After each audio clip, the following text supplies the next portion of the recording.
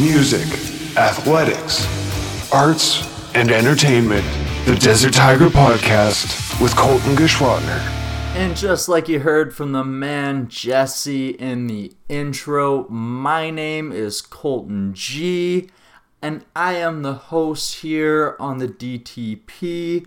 For those of you who are new, that is the Desert Tiger Podcast. And thank you for tuning in to this episode 30 of the DTP. Whoever you are, wherever you're from, whatever you're listening on, thank you so much for tuning in to the Desert Tiger Podcast. And my guest here today on episode 30 is Brad Merritt, bassist for 5440. That is right. Canadian icons, Canadian rock legends, 5440.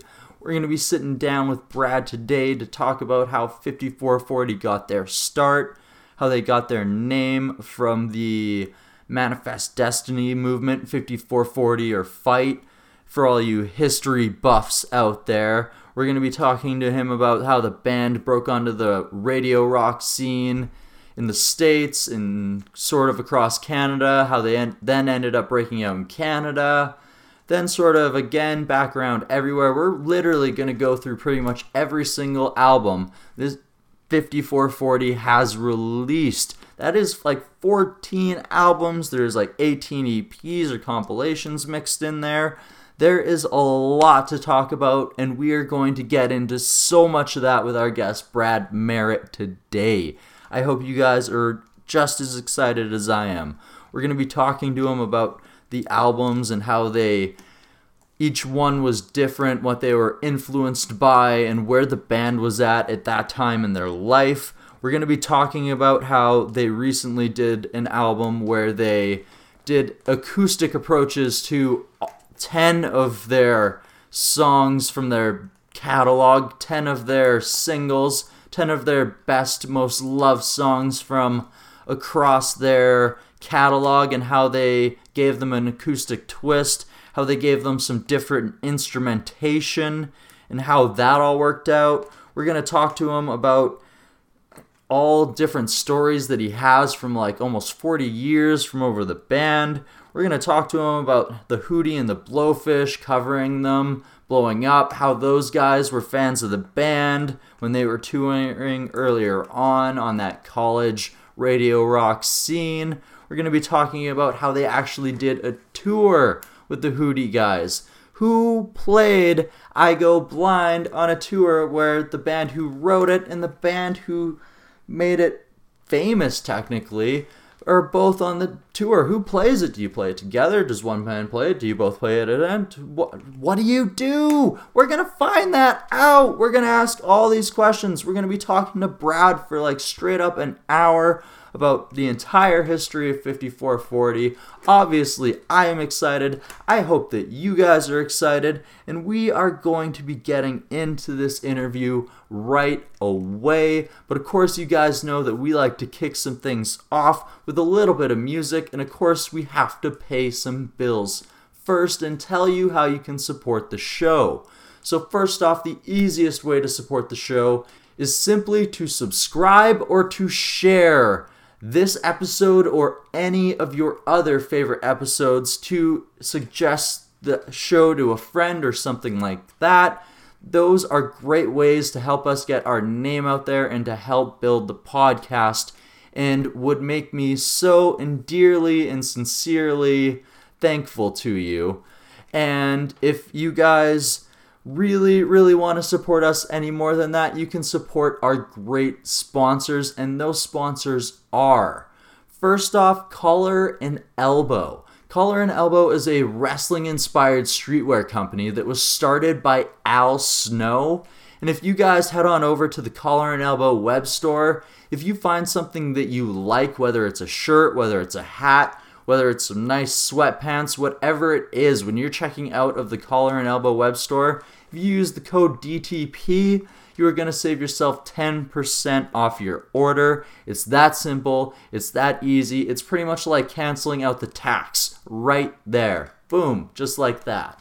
And you can also support the show by checking out Audible. You guys know how much I love the Audible service because I'm constantly driving around, doing work, getting interviews for the podcast, doing all sorts of different things. Sometimes I don't have as much time to read a book as I would like, and that is why me and the Desert Tiger Podcast have partnered with Audible to give you 1 free month of the Audible service plus 1 free audiobook if you simply go to www.audible.com/DTP. It's that simple. It's that easy. 1 free audiobook, 1 free month. www.audible.com/DTP. They literally have like everything. They're operated by Amazon. They are amazing.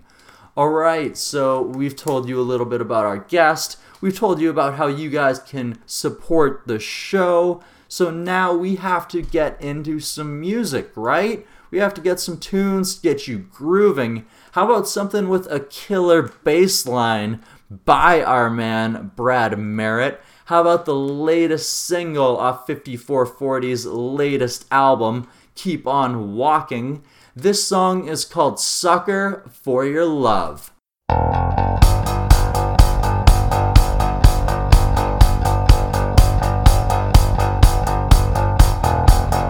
I'm just a sucker for your love every day.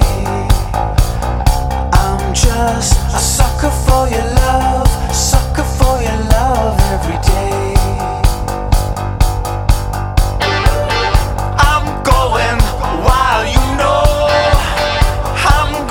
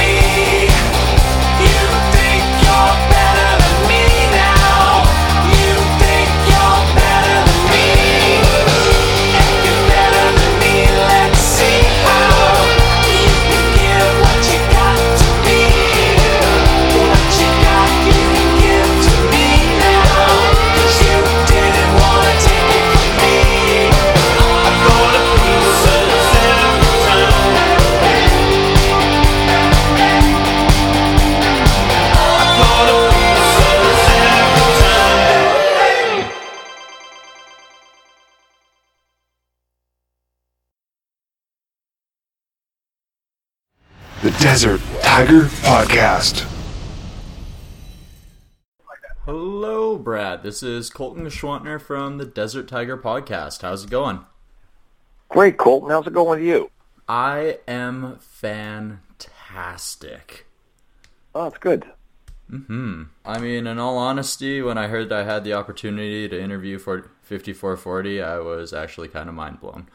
Oh, yeah. Well, it's going to be fun. It's I like conversation. Awesome. That is a good thing. All right, so let's kick things off where it all started, Brad. So 5440 started back in 1981, is that correct? That's what we like to say. That's true to say. It's a nice round number. I mean, Neil and I decided we were going to start a band more or less in, I'd say, early November 1980. Okay. And he had some songs written, and I learned those. Then we wrote some songs together, and then we learned a few covers. And our first show was December 31st, 1980. So just kind of New Year's Eve, 1981, essentially. Okay. Yeah, so I like 81 because, we kind of played into that year and been playing ever since. Okay, awesome. So what made you guys decide to actually get together and start up the band? Well, it started actually, these conversations probably started when we were either in grade 11 or between grade 11 and grade 12. Okay. Neil came, I was living in Tsawwassen, which is a little bedroom community of Vancouver, to the south of Vancouver. Minding my own business, going to social studies class, and in walks this new kid in kind of the middle of the school year, kind of a lanky, pasty white fellow, and that's an interesting-looking guy, kind of with paint stains on his jeans and all this kind of stuff. He seems a bit different. I think he wore a cardigan, too, if I wasn't So definitely stood out. He stood out, and he wasn't afraid to stand out, right? And anyway, so we started to converse a little bit in that class, and then the following year we were in English together and history together, and we became friends, and I introduced him to some of my friends, and we started going to concerts together and talking about music, and before too long I was going to his house. We were kind of playing guitar together and, learning songs, and so we've always had this sort of thing in common. And then he went off to, at the end of high school, he went to Berklee School of Music in Boston for a semester or two, and I did a couple of years at college. Okay. And then I started working the family business, which is a foundry in Surrey, and Neil came back and kind of worked as a laborer that summer, and he was kind of looking for something to do. He was taking some piano lessons and some guitar lessons, and kind of starting to explore artistically, write some songs. And then he started a little band with his brother, who's a very musical guy, and they gigged around for a while. And that gave him some valuable experience, and then, a little bit of a taste. And he called me up and said, "Let's start a band." And I actually been kind of bugging him to do that anyway, Yeah. And I knew a drummer, a guy I had met through a friend at Douglas College. And so we started kind of jamming around a little bit, and we had this very distinct sound. And some common influences, and we just kind of took it from there, and that's how it began. Okay, awesome. So you guys' name comes from the saying 5440 or fight by United States President James Polk. Is that something that you guys were learning about in history class together, or how did you guys end up settling on that name? Okay, so yeah, it's not specifically that we learn about manifest destiny and American expansionism, but we had this common interest in history. Okay. It's this, and we still do, history and geopolitics, And we both were in the suburb where I lived 4 blocks from the border. He lived 6 blocks from the border. We were from British Columbia, which is the area that James Polk was talking about. He wanted to take over the whole West Coast, right to the southern tip of the Alaskan Panhandle. Yeah. So when it came time to choose a name, I think I wrote out about 60 names. I just sort of did kind of a stream of consciousness kind of thing, and I had all these things, and we had the Safeway Rebels and the Bridgeview Dogs and a bunch of other adjective noun names, the Boomtown Rats or the Rolling Stones or whatever, and that's all. I'm not saying anything. They're all Tragically Hip, for that matter. Yeah, all very good names. It's just that we just didn't want to do that. And so we were looking for something a bit more iconic, a bit more esoteric. Something kind of smaller in size, but maybe bigger in stature. Definitely. And so we just decided, let's go with the numbers. So we said 5440, and coincidentally, actually, when we started playing a lot of shows in Seattle, ran into a guy. He goes, when I started my band, we were considering that name, and then you guys came along, and that name was taken. So, I don't know if. Yeah, it's a funny thing, this name, because it obviously it defines us now, when people, but at the time it seemed kind of strange, and Neil likes to play with the fact that I came up with the name, and I either get the credit or the blame, right? So it works both ways, depending on how much you like the name or not. True. Awesome. So let's talk a little bit more about the early times. So you guys started to break out a little bit on that self-titled album, the Green Album, as most people call it. Sure. Yeah, so how was that, starting to break out into Canada? What was that like back in the 80s for you guys? Right, well, previous to that, we'd kind of, tried to sort of ingratiate ourselves to the local scene. We were always going to shows, seeing other bands, and then asking them if we could, play, hall gigs with them and all that kind of stuff. And so we started to do that a little bit. We got involved with people who had this little this project called Modamu, which is short for Modern Dance Music. And so it was kind of like a coalition, a cooperative, more like. And so we did a record with 2 other bands, a compilation record where we all did four songs each. Okay. And then we did a little EP on Modamu called Selection. And then when we really started to break in a kind of an indie way was on an album called Set the Fire. Yeah, your actual first full-length album, right? That's right. So, and we pressed 2,000 copies, and we were all very excited, and so, and we distributed ourselves. We got all these little local distributors, mostly down the West Coast is kind of what we concentrated on. Yeah. And Sub Pop in Seattle put the song "Sound of Truth" on their compilation. They used to put these compilation cassettes together of sounds from the Pacific Northwest, and so we're getting some action at college radio, and we'd be going down to California, and major label record companies would come and see us play, and so we started this dialogue with people kind of in 1984. Okay. And then we spent most of 1985 making the record you're talking about. We called the Green Record, or the Green Album, which has Baby Ran and I Go Blind on it, among others. And so that summer, but we we're kind of losing energy on doing the whole indie thing. It's tough, to wear all these different hats, and we wanted to concentrate on trying to make music and present ourselves and write and record. And so we were looking for a label to put this out on.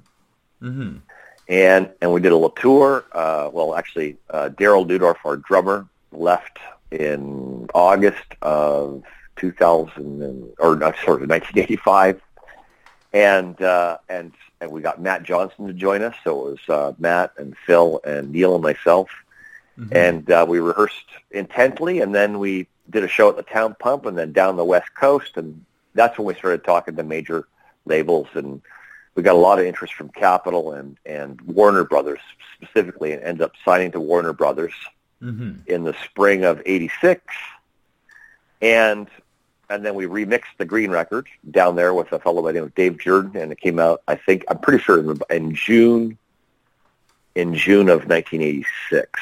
So that's how that started to get going, and then we did a video with Tamara Davis, and that got lots of airplay on MTV in New York, and we started to tour on that record, did a whole North American tour, and so we were kind of off and running at that time. Yeah. And then you guys were sort of more embraced by Canada more so than the United States at that time, though, were you not? Nope, not yet. Okay. That's coming. Ah. That's the next. Yeah, we were definitely had more activity. We're able to make more money, play for more people in the United States than Canada, and then we had a slight setback in the sense that in 1986 there was this big Radio Paola scandal which broke out. One of these TV investigative journalism shows. Exposed this, and so we got kind of caught in this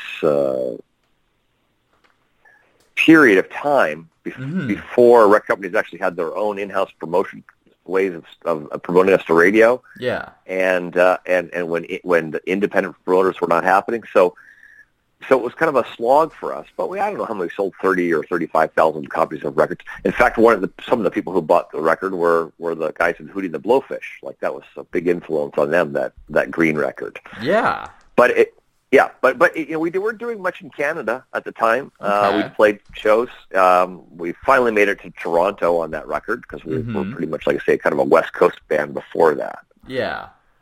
Yeah, but so the next record on Warner Brothers was a record called Show Me, which had One Day in Your Life and One Gun.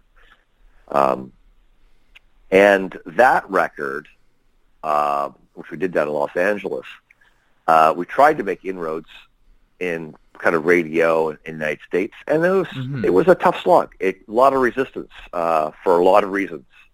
But that's when Canada kind of glommed onto it. It was a record that had some, commercial radio appeal, especially the song One Day in Your Life did very, very well at radio. And also, of course, Much Music was a big driver of interest in new music acts.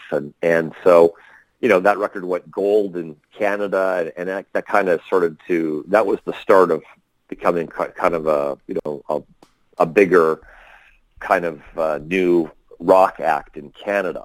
Okay. But we're kind of treading our water in the U.S. at the time. So, yeah. All right. So then how did you guys end up working into 89's Fight for Love? So that's our Warner Brothers swan song. And we determined as a band that, we were, because the Show Me record, nobody in the band really liked the record. Okay. We felt that the record company and the producer kind of exerted too much influence, and it kind of got away from the sound that we wanted to create for ourselves in a way of that we wanted to present ourselves. And so we kind of said, if we're going to fail, we're going to fail on our own terms. We're not going to fail on the record company's terms. Yeah. So we got the budget, and we got Dave Ogilvy to produce it, who did the Green record with us and was the engineer on Set the Fire and is a close personal friend. And did it in Vancouver rather than Los Angeles. So once again we have more control. And Neil, he's an artist and he is a creator, that period of time, he had a wife that was very much involved with documenting atrocities in South America, and she was very active in Amnesty International, and so Neil's becoming more politically aware, and then he's got a newborn baby, and so he just read Don Quixote, so he's got all the stuff swimming around, and so he sort of the lyrical focal point is created by the coming together of those three things in his life and that moment in time, and Fight for Love is kind of the creative output of those kind of influences in his life. Okay, interesting. Yeah. So it's purposely kind of creates kind of these lyrics which come from a naive place, a naive, hopeful place, and so it's the record, the sound of the record, the arrangements, the lyrics, the way it's sung, sort of there's this kind of defiance yet vulnerability at the same time, and if you listen to the record, it hangs together pretty well right now. It's a good sounding record, so we're very proud of that record. Yeah. But that record was kind of it's kind of signified the end of our relationship with Warner Brothers in the United States. They didn't have any kind of ego involved in it. We made it all on our own, and it didn't have much commercial success. And it kind of treaded water in Canada, and we could have very easily hung it up there and got real jobs after that. Things looked like a lot little dire after that situation. Yeah. I mean, it's exactly. It was absolutely, it looked a little dire, and one could question our viability at that time. Okay, so did that situation influence heavily into your guys' creative process after that? Yes, it did.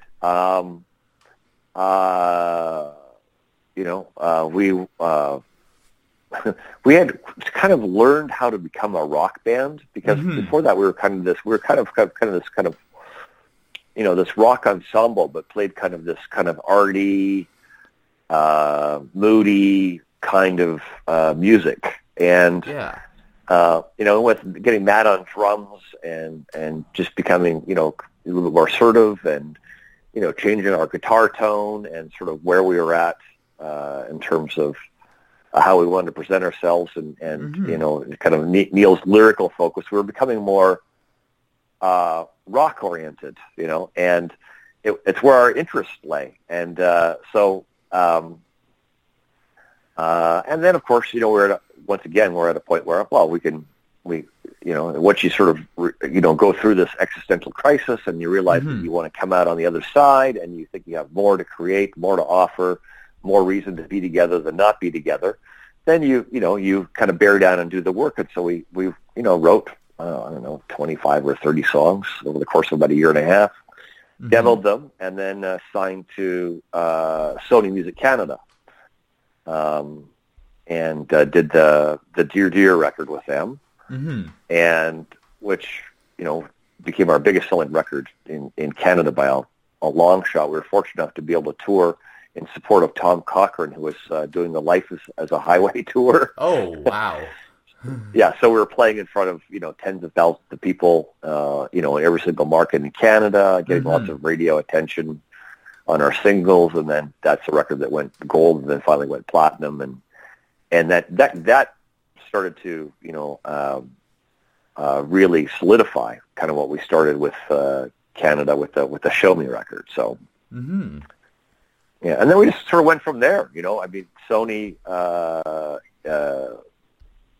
they would give us the budget, let us make the record that we wanted, with consultation.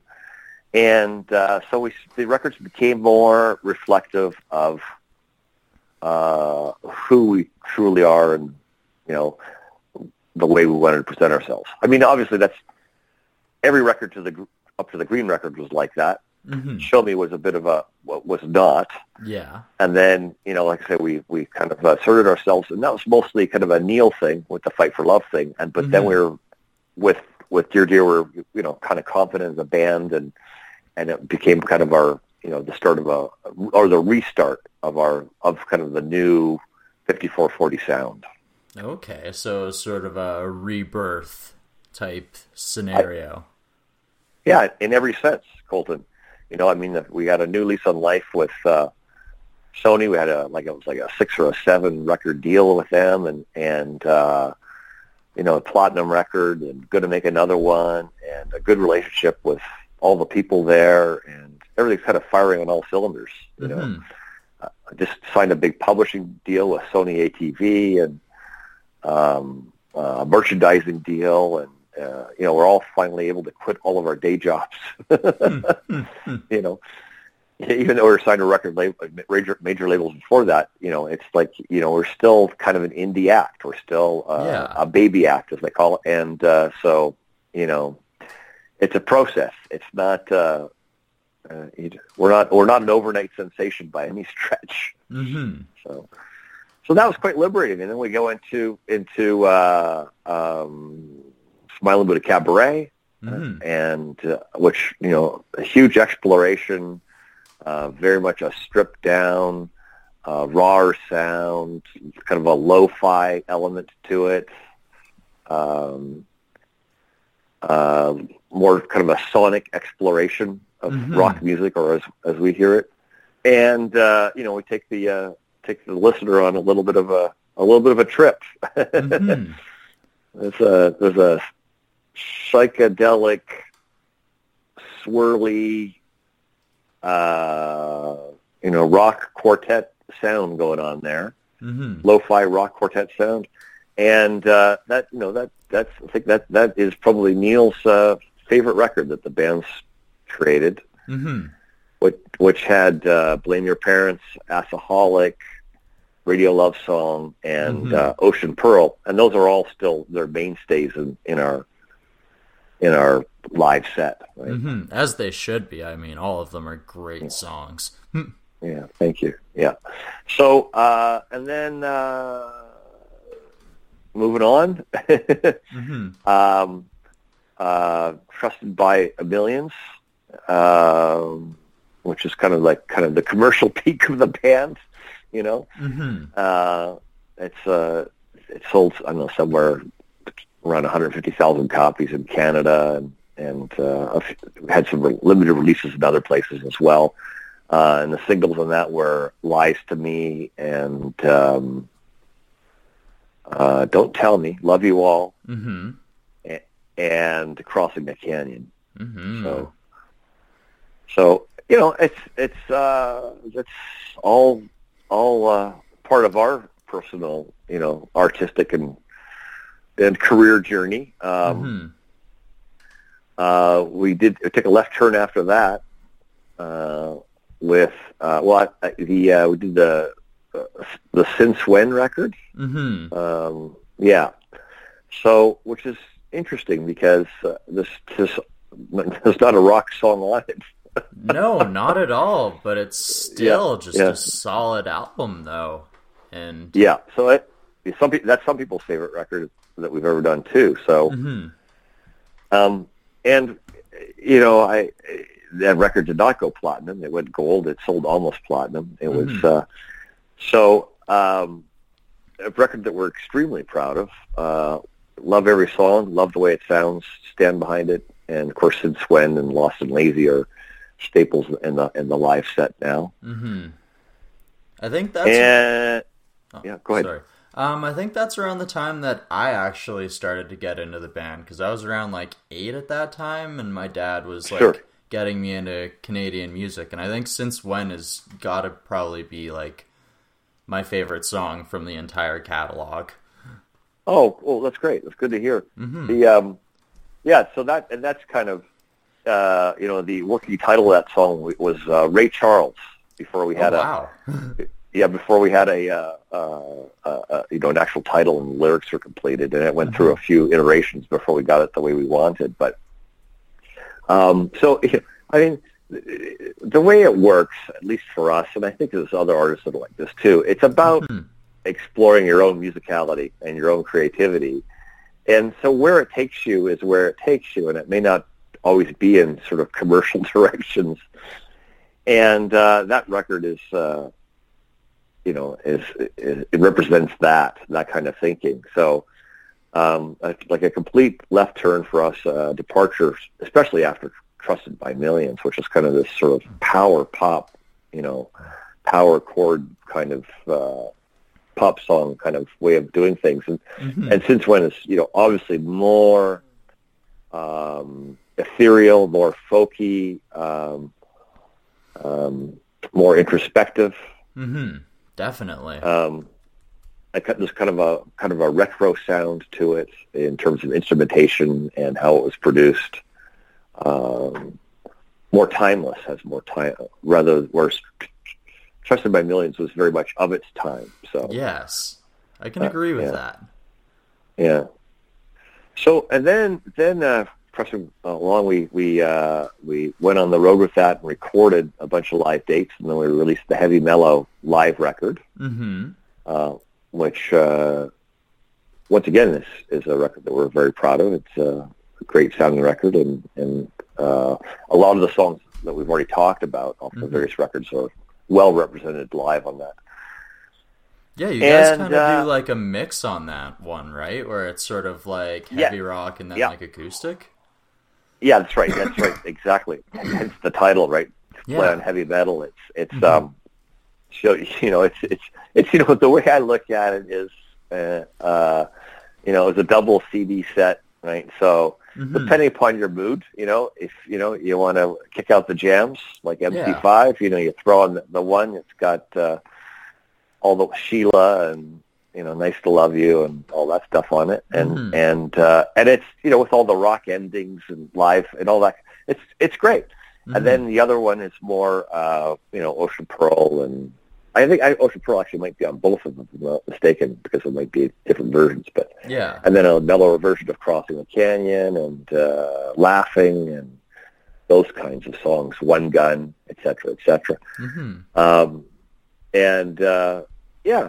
I'm glad that's been documented, and it's funny, you'll still hear that version of Ocean Pearl on the radio. It's that live version where Coco sings kind of scat vocals and solos on it, and that was a lot of fun to make. That whole tour was a real joy.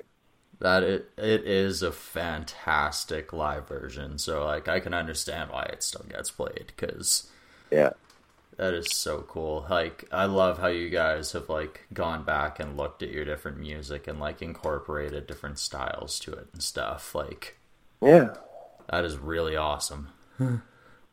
Thank you. Yeah, and we're gonna get to that record.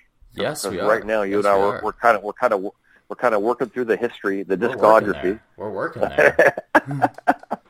So the next one would be Don't Tell Me. It's got Casual Viewing on it. What's that record called? I can see it. I can see the record. Oh, it's called Casual Viewing. It is called Casual Viewing. Yeah, there we go. Hey, that was easy. That was a trick question. So, which is kind of fun because I think that the record cover was taken on a rooftop in Casablanca, Morocco. We went around the world and did the Casual Viewing video and also the pictures, which became kind of the packaging for the record.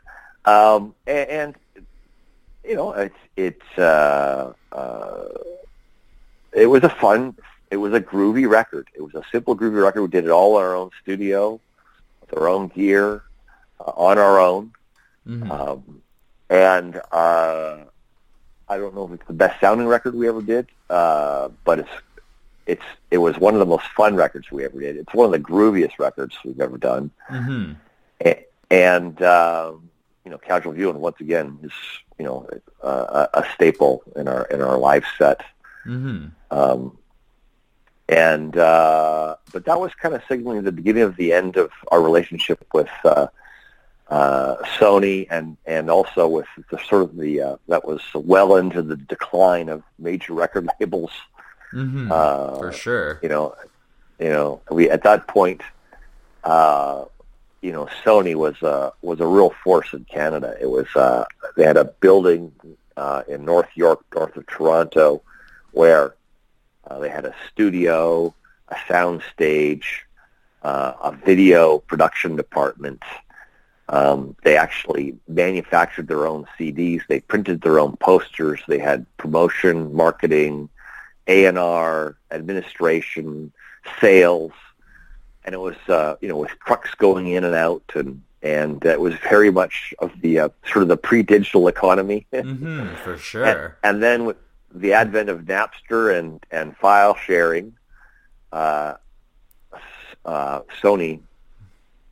essentially combined with BMG, the old RCA, mm-hmm. and became this very small office in the center of Toronto that just sort of tried to keep afloat, just like everybody else in the music business at that time. So once again, this is where you could go. We went through another sort of existential moment, and have to think about whether you want to decide to still be a band, and if you still had more to create, and that's where Neil came up with the idea. It's like, well, I think I've got 100 more songs, and let's do 100 songs, and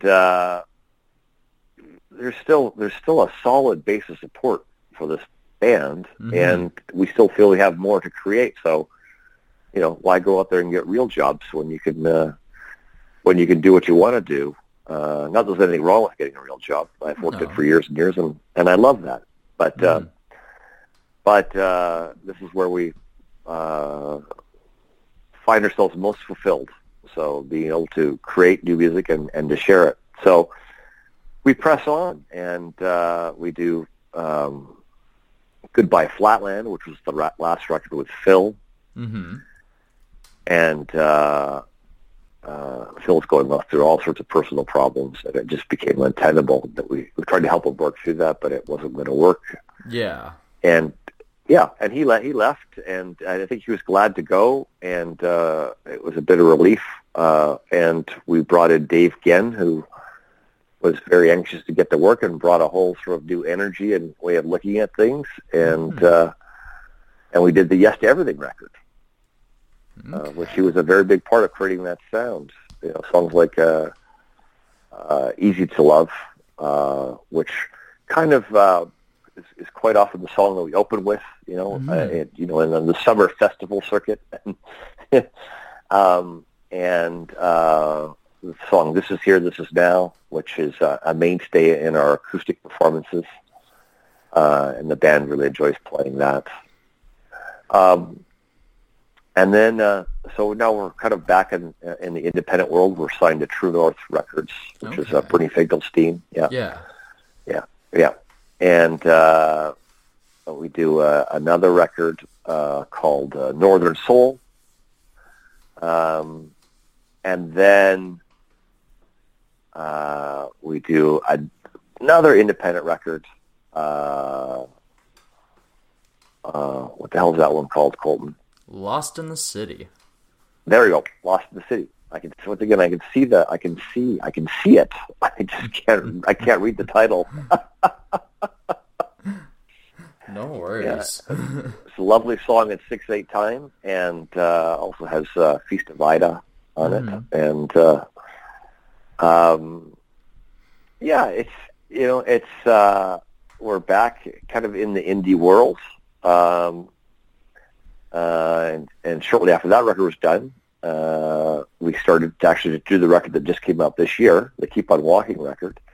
The genesis of that record started in January, February of 2013 with about 21 or 22 jams that the band had kind of worked up, and that Neil started to work into songs very, very slowly over the course of the next 4 years or so. Mm-hmm. But Colton, in the interim, we did the acoustic record, La Difference, History Unplugged, and that's, of course, what we're touring on right now. I'm speaking to you from a hotel room in Kelowna. We're about to play tonight at the Civic Theatre here, doing an acoustic reinterpretation of of some of our catalog. I am literally in Kamloops, and if I could have made the show, I definitely would have. Right. But you can't, so you won't. So you'll see us next time. I can't, unfortunately, and I really want to see you next time, because every time you guys have ever came through Regina, which is where I used to live before, you guys sold out before I ever had the chance to, like, grab my ticket. So it was just like, I've never actually seen 5440. Like, the last time you guys played Regina on sorry, I can't pronounce it, La Difference is like, the last time you guys toured through on that, like, I got offered a ticket like the day of the show and like literally could not take it, and I was heartbroken. Yeah. Well, you're in Kamloops now. Mm-hmm. And we haven't played Kamloops on this record, so there's every possibility that the next year we'll pop up there and do that. The Desert Tiger Podcast. All right, you guys, I hope you're enjoying this interview with Brad Merritt from 5440. Don't worry, we still have a lot of interview left. We're going to talk more about La Difference. We're going to talk more about the album they just dropped. We're going to talk more about some other things that are going on in Brad's life and otherwise. We're going to talk a whole lot of stuff. We still have a lot of conversation. But of course, we have to pay some bills. We got to play you a track off La Difference. So we still have a lot of great time left to be had. So of course, I have to kick things off with Collar and Elbow. You heard me talk about it when we kicked off the show. Wrestling-inspired streetwear company started by Mr. Al Snow. If you use the code DTP, you save 10%. Well, let me tell you, though, WrestleMania is right around the corner. And the prices at Collar and Elbow are going to be so low that you aren't going to know what to do. You're going to be going crazy trying to pick up everything. And of course, while everything is on sale, whether it's on 25% sale, 33% sale, 50% sale, whether it's the spring line, the 2018 collection, the 2017 collection, whatever it is, when you use that code DTP, you're going to save yourself 10%, an extra 10% off those WrestleMania sale prices. So go ahead and get yourself a deal, brother. Like I said, we're going to play a track off La Difference, and like I said earlier in the podcast, this has probably got to be my favorite song from across all of 5440's catalog, so to hear this in this different style is very awesome. This is Since When.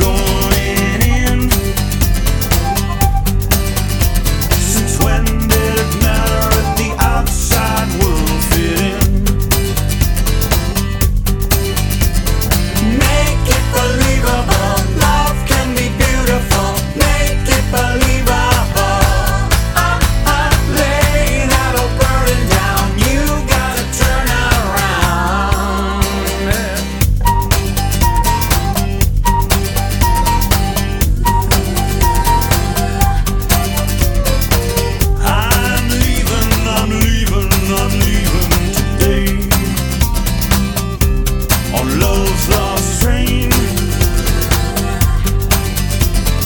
Never thought that I'd be riding on the rails this way.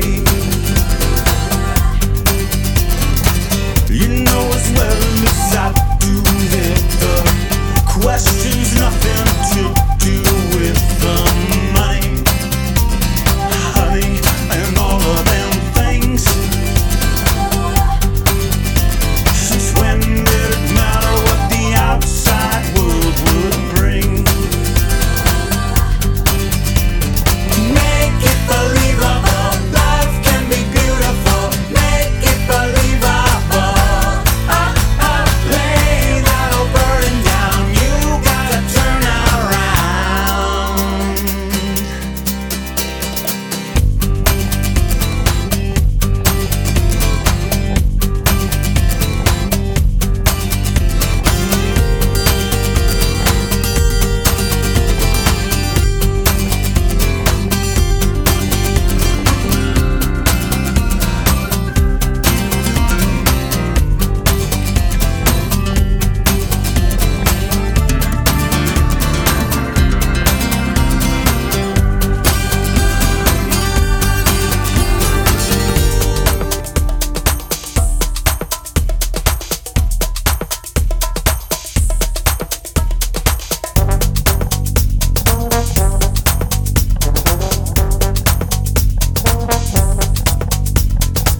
We had a fever so right, and the dream was definitely real. And as the fever broke, I so did the dream.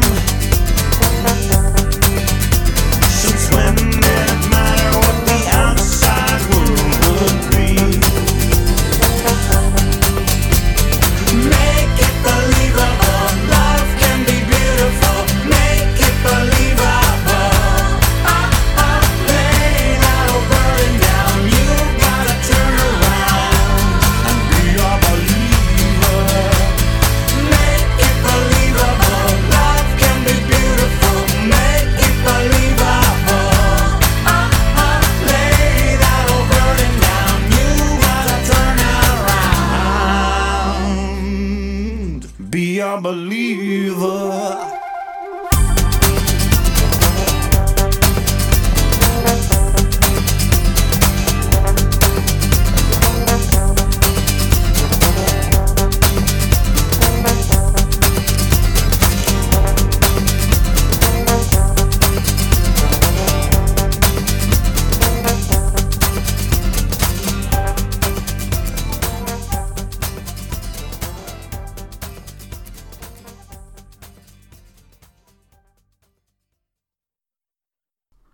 That is right, folks.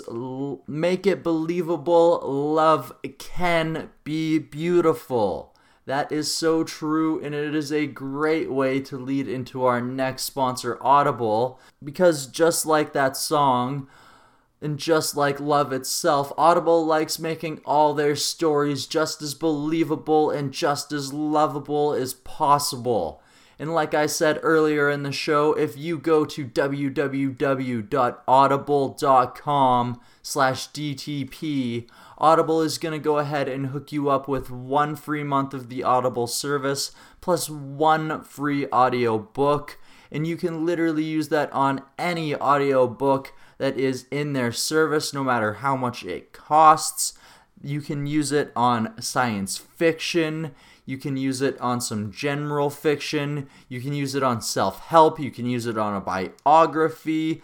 You can use it on nonfiction. You can use it on literally any audiobook that they have within their service. And let me tell you, Audible has thousands upon thousands upon thousands of different novels, different types of novels, all in audiobook form, all ready for you. All you have to do is go to www.audible.com/DTP. Once again, that is www.audible.com/DTP to try out an amazing service and get yourself 1 free audiobook. What is there to lose? All right, let's get back into our interview with Brad Merritt of 5440. The Desert Tiger Podcast. So, how did you Yeah. guys sort of end up making the decision to take a break on finishing your album that's just coming out soon or has come out? I'm not sure. Keep on Walking. Yeah, it came out January 26th. Okay. Your website Now- said it now- was for pre-order, so I wasn't sure. Right. Yeah. Okay. I'll So talk to them about that. yeah. So how did you guys end up coming to the decision to take the break in between recording and finishing that album, and to take a look back at some of your older songs, and to not only give them the acoustic style, but to also incorporate the different instrumentations and everything else like that? Well, it gets back to what we were talking about earlier, where you have to sort of follow, where things take you, where you're led. You have to, where you're compelled to go as a creator. And the idea stemmed from a conversation between Neil and Dave, and it was about the song "Crossing the Canyon." And Neil tells the story in the live show. Dave, I guess, had spent some time listening to the song, and he said it seems to be a juxtaposition between the musical presentation, which is kind of this kind of power chord, big rock thing, and the lyrics, which seem kind of down. It seems to be this very serious moment that a kind of a moment of questioning, of personal crisis.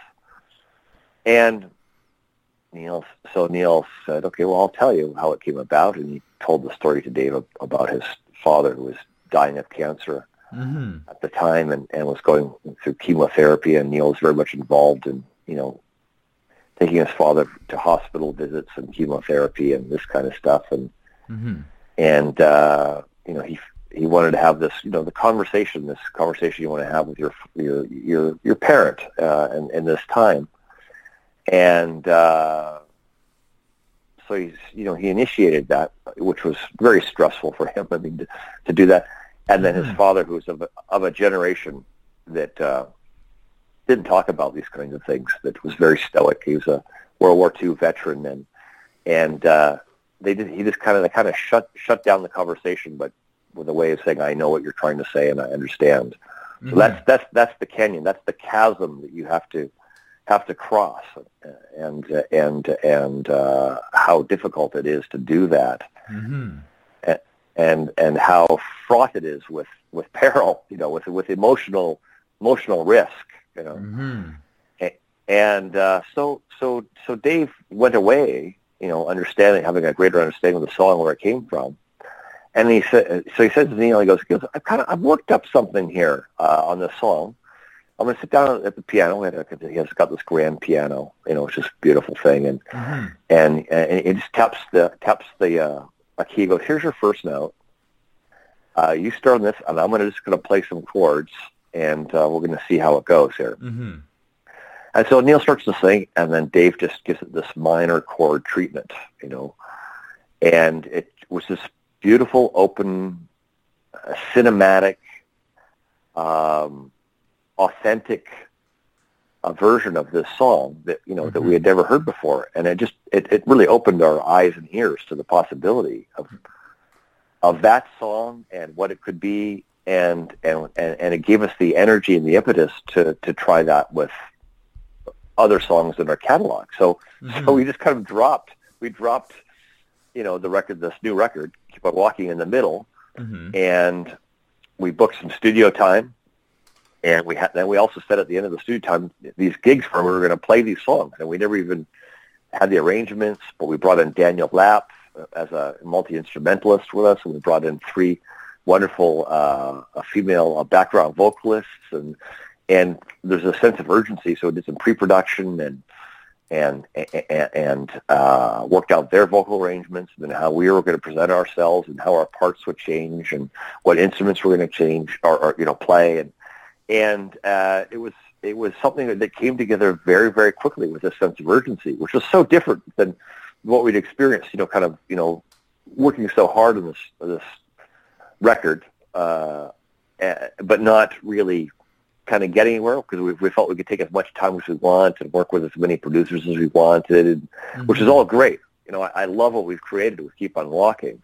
Yeah. But it was a long, laborious process with, 4 different producers and different cities recorded in, and so this was something that we could actually kind of not that I want to say whip off, but it wasn't really whip off because it required a lot of hard work. But it was something we could do very quick if we attacked it, kind of while we had the energy to do that. Mm-hmm. And so that's what we did, and that's why we did it, and that's the reason why we did it the way we did it. Mm-hmm. And so that not only do we get it done, we actually had it released in short order as well, and then toured on it. And we feel it's something that we could continue to tour on, every other year, mm-hmm.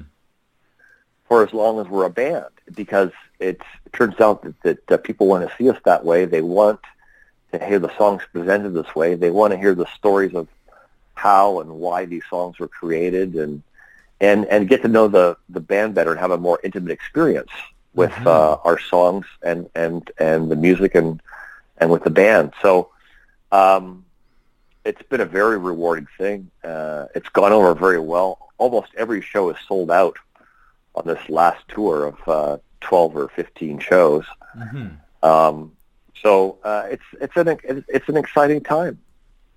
It definitely is. It is nice because you're presenting the songs in a different way, and like for you guys, it's definitely new for you to hear it, but it's also new for the audience, and for them it opens up the song in an entirely different light, where maybe it meant something to them when they heard it back in the 80s or the 90s or the early 2000s, and now it's shown in this completely different light, and it can have an entirely new meaning to it. Yes, new or enhanced, or like you say, different. Yes. Or just an extra appreciation of the song that wasn't there before. So, there's lots that comes out of it. There really is, and we feel that we get a lot out of it. And I think what we appreciate, whether I go see other bands and I'm listening to them, or whether I'm playing, mm-hmm. is the sense of community. Mm-hmm. This communal aspect to playing live. It's something that will never, ever be replaced. It is just, it's an important kind of cultural thing that we appreciate, profoundly. Mm-hmm. I definitely agree. It's like you can pick up an album or you can buy a song, but it never gives you the actual memories and experiences that you achieve and receive when you actually see it live. Yes. Yeah. I agree. That's exactly it. Mm-hmm. Yeah. So I tell my son, I told him he's 24 now, but he's probably 21, or when I talked about this, I said, when I was your age and younger and a little bit older, I went to a lot of shows. All the money that I made went to either to buying records or seeing live music. Mm-hmm. And I said, my biggest regret about all that is that I didn't see more. It's not like that I saw this show and it was bad, or there was so much else that I could have seen that I wish I had seen. So, mm-hmm. And I think that people are starting to rediscover live music and its importance, and we're grateful for that. Mm-hmm. I agree. I also feel that it's starting to come back again, where people are starting to realize, because for a while they were starting to hole up in their homes and get comfy and everything else, and I think they're starting to realize that they were missing those experiences. I agree. That's exactly it. There's a lot of sort of cocooning going on, but I think that time has passed. I'm not saying that TVs aren't going to get bigger and clearer and people going to have better whatever, and that's all fine. I'm into that too, but there's nothing like going out and seeing a live band. Nothing. No, it can't be matched at all. Yeah, I mean, I've seen DVDs.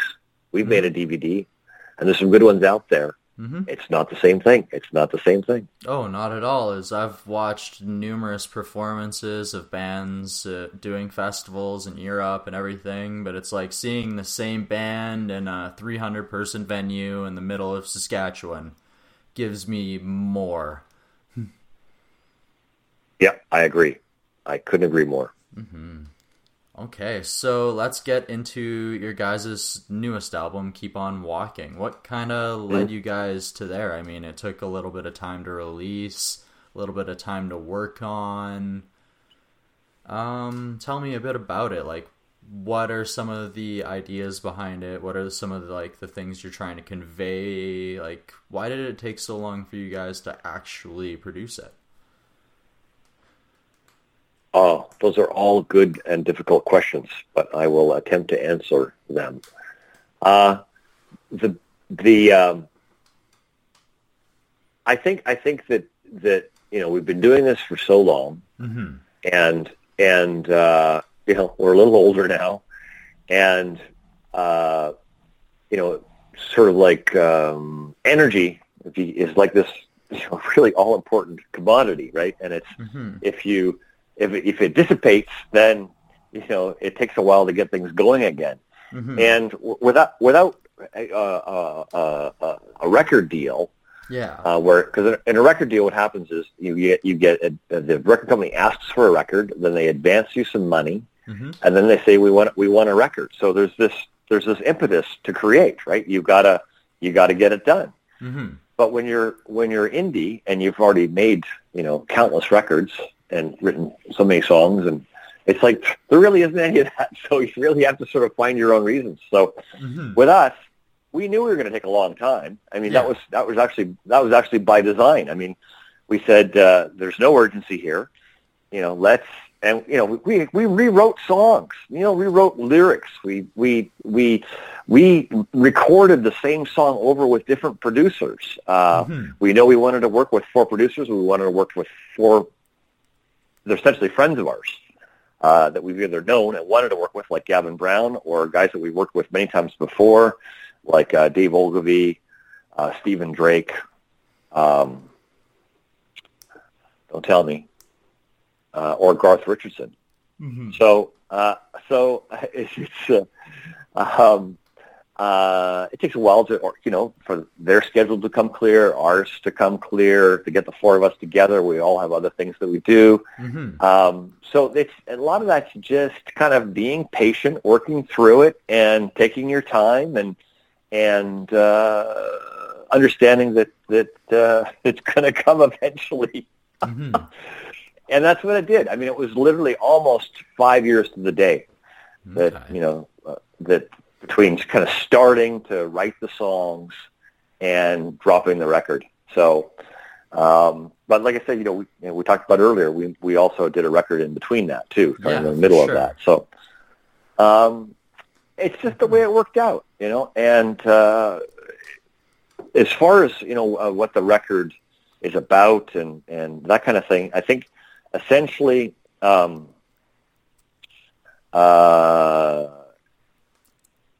well, what I would like people to do actually is just to, go to Spotify or Apple Music or wherever they get their music these days, mm-hmm. and figuratively drop the needle and have a listen. The way the songs are laid out on the record mm-hmm. kind of mirrors our experience as being a band Sort of from 2013 through to late 2017. And some of the things that we went through kind of personally and as a band. So what I'm trying to say is without trying, it inadvertently became this, kind of a concept album.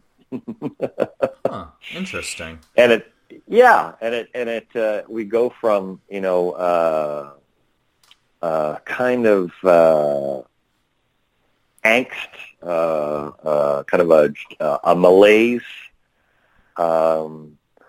a sense of nothing's really happening, to let's kind of figure out a way, and these are the things that that one would have to overcome to go on with your life in a way which is productive and gratifying, and also in terms of the way the band operates as well, and so lyrically, I think the thing really is a masterpiece. I think Neil really outdid himself, and then Keep on Walking kind of speaks to that it's about perseverance, and it's about accepting those things that knowing that things are going to get in your way, that know that things aren't easy, know that there's pain involved, personally, professionally, whatever it is, and that's part of life's experience. It's part of the human condition, and it's about sort of getting on with it, and that's kind of what the record's about. Okay, awesome. So as I was listening to a few tracks off of it before I came in, called you, and I enjoyed them quite a bit. Like, you guys did a really good job. Yeah, well, I appreciate that, Colton. I think, like you say, we stand behind it. We're very proud. You should be. So, You definitely should be. Thank you. I appreciate it. All right. So, do you have any stories or memories that stand out from over the years, maybe meeting certain people, things you look back on and laugh on now that maybe you weren't as fond of when they happened? Achievements that happened for the band that, like, just really meant a lot to you? Anything of that sort? Well, I get all of those things, and it's quite funny that the reason why I laughed is because, Neil tells, 8 kind of short stories over the course of our live show, and a lot where you're just, we're asking about, he addresses in humorous fashion. But, if I were to list some of these things, and also Neil talks about this, is that, our trip to the Soviet Union in 1989 and playing the Interchance Festival at Luzhniki Stadium, which is the stadium where, Canada beat the Soviets in 1972 on Paul Henderson's goal, was, stands out.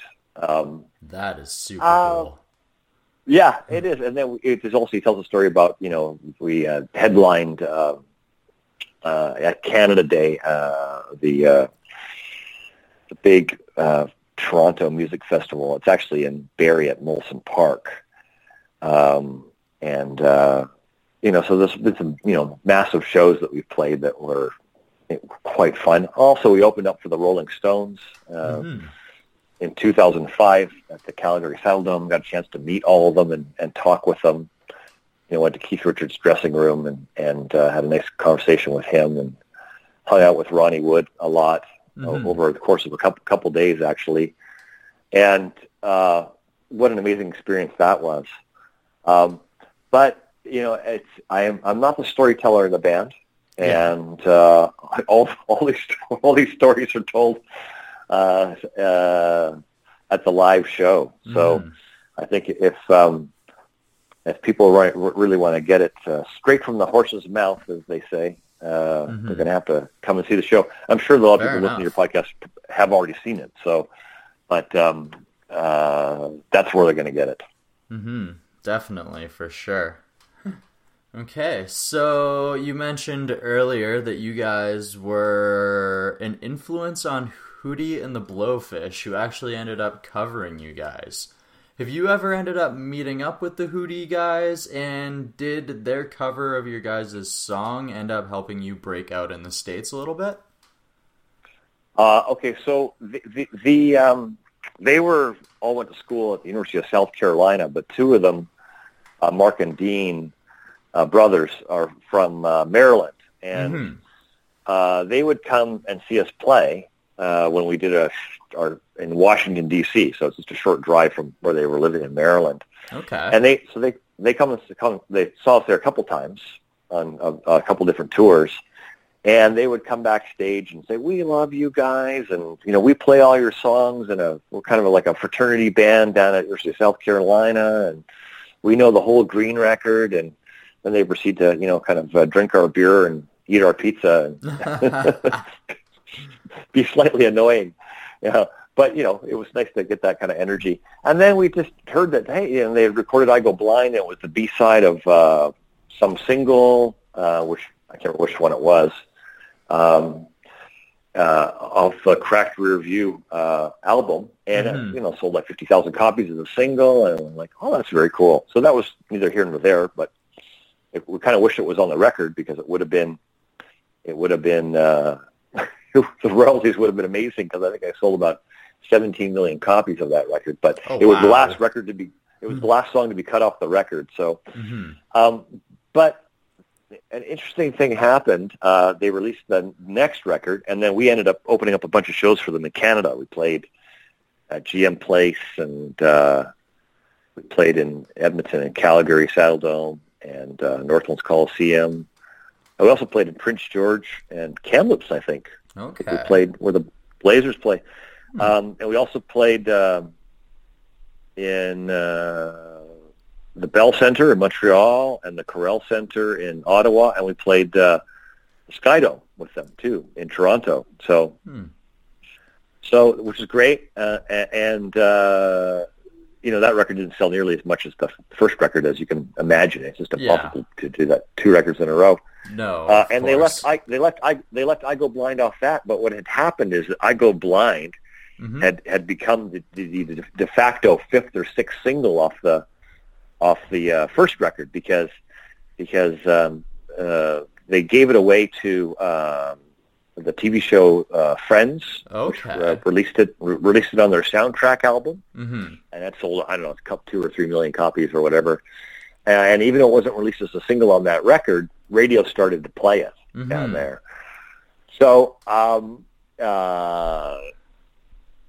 it became a big song. It was it got to, I think, number 3 on the Billboard Hot AC, and it was one of the 50 most played songs on radio in the United States for that year, which was, I think it was 97, if I'm not mistaken. And then so Neil and I and our manager Alan flew down to Los Angeles and accepted an award from ASCAP down there for that, which is quite neat.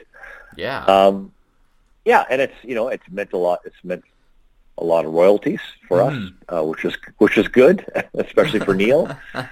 So it's a fantastic thing for us. It really was a fantastic thing. And Neil's got a very funny story. So I'm not going to tell you that story because he tells it great. But he does introduce the song. He says this. He goes, "We're about to play the best song that Hootie and the Blowfish ever recorded." So, and that's the way we feel. So it's a wonderful thing that they recorded. Awesome.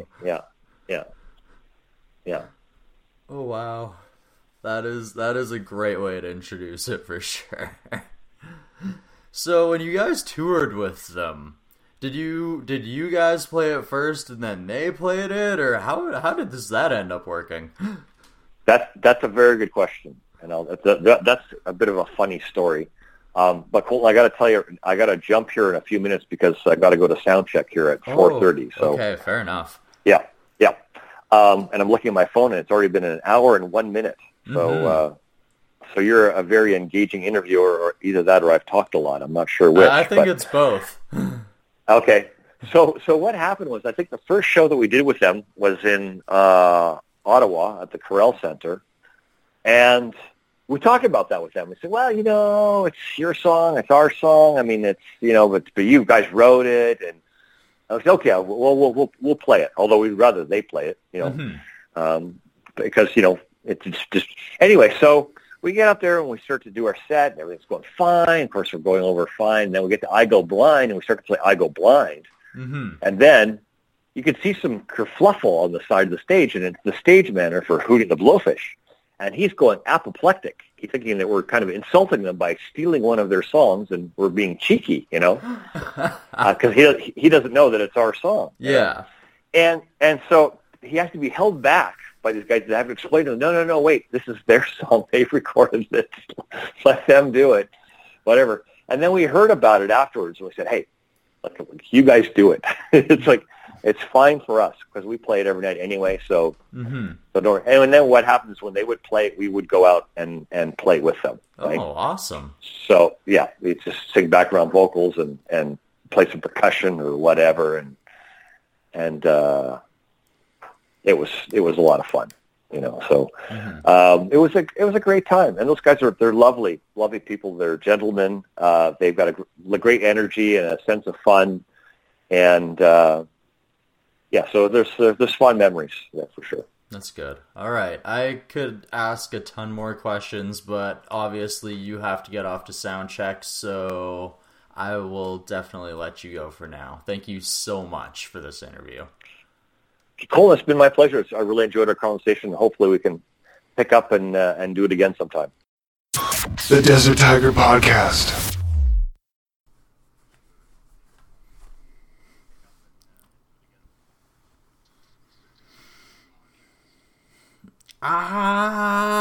You guys, seriously, I need to give a huge, massive DTP thank you to Brad Merritt for taking time out of his touring schedule right before his show, giving me an hour, pretty much allowing me to interview right up before he had to leave for sound check. So I am extremely thankful that I was given that opportunity and that he was willing to sit and talk with me for so long. It's truly a blessing, and I am so happy. And I also need to give a massive shout out and thank you to Eric Alper and Alan Moy. They both were extremely crucial in this episode coming together, and I couldn't be happier with how they helped out. You guys are amazing. Thank you so much for everything you did. I also need to give a huge Desert Tiger Podcast shout out. Thank you to you guys, the listeners of the Desert Tiger Podcast, for tuning into this episode of the podcast.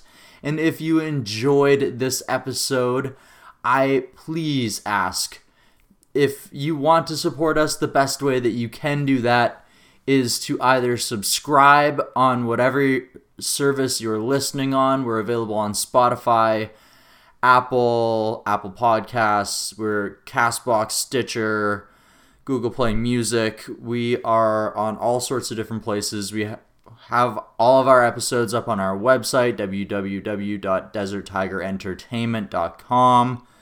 If you guys subscribe or share one of the episodes, if you enjoy it, share all the episodes you enjoy, I will be extremely in your guys' debt, and that would be extremely cool. That is the best way you can support the show for free. And of course, if you want to support the show a little bit more, you can always check out our great sponsors and the great deals that they give you. I listed them off earlier. So thank you guys for tuning in. Thank you for subscribing, for sharing the show, for helping blow us up. Like I said in our last episode, the show has been blowing up by over 30% over March, and we're continuing to grow coming into April here. I am so excited for what we have for you guys in the future. I'm just ready to explode, and I hope you guys are just as excited as I am. And Desert Tiger is just ready to keep on kicking ass in 2018. So I hope you guys are just as ready for it as I am. So as you guys know, we like to either end things off with a song or we like to end things off with a quote. Today we're going to end things off with the song. We're going to end things off with another track off 5440's brand new album that just dropped in January, Keep On Walking. This track is going to be called Dream We Spoke Of. Hopefully it carries you with a little bit of inspiration into your weekend. Hopefully you guys kick ass on whatever it is you have that is in your way, that you have to do, whatever you have to achieve and succeed. You guys can do it. Believe it. Dream about it. Have a great weekend. And peace out.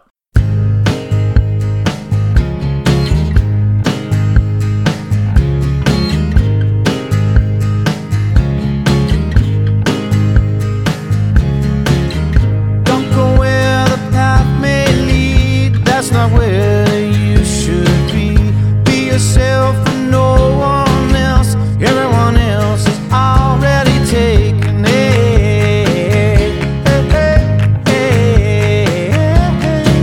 You cannot rip the wrong from right. No one said the world's that nice. Don't wanna be that tame, making up explanations.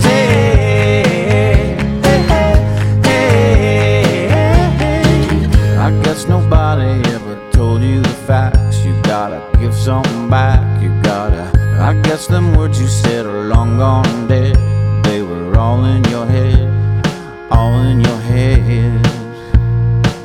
You got one life. Why don't you use it one time to make a move?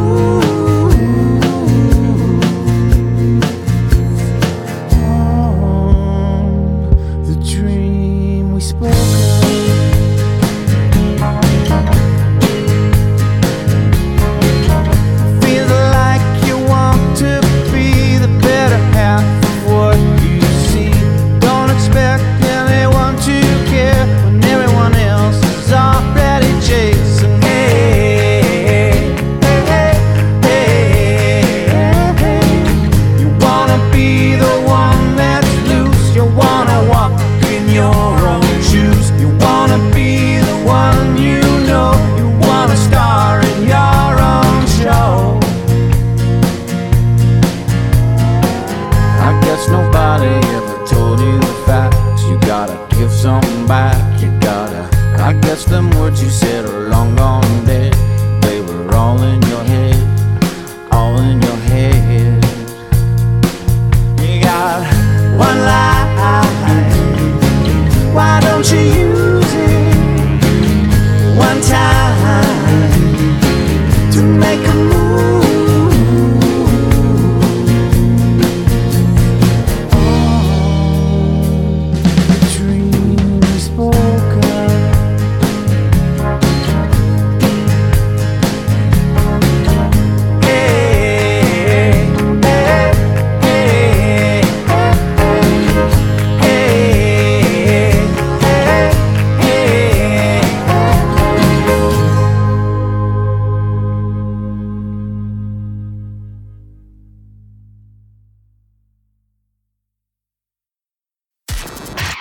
The Desert Tiger Podcast. Subscribe, rate, and review. iTunes, Google Play Music, and Stitcher. Follow us on Facebook, Twitter, Instagram.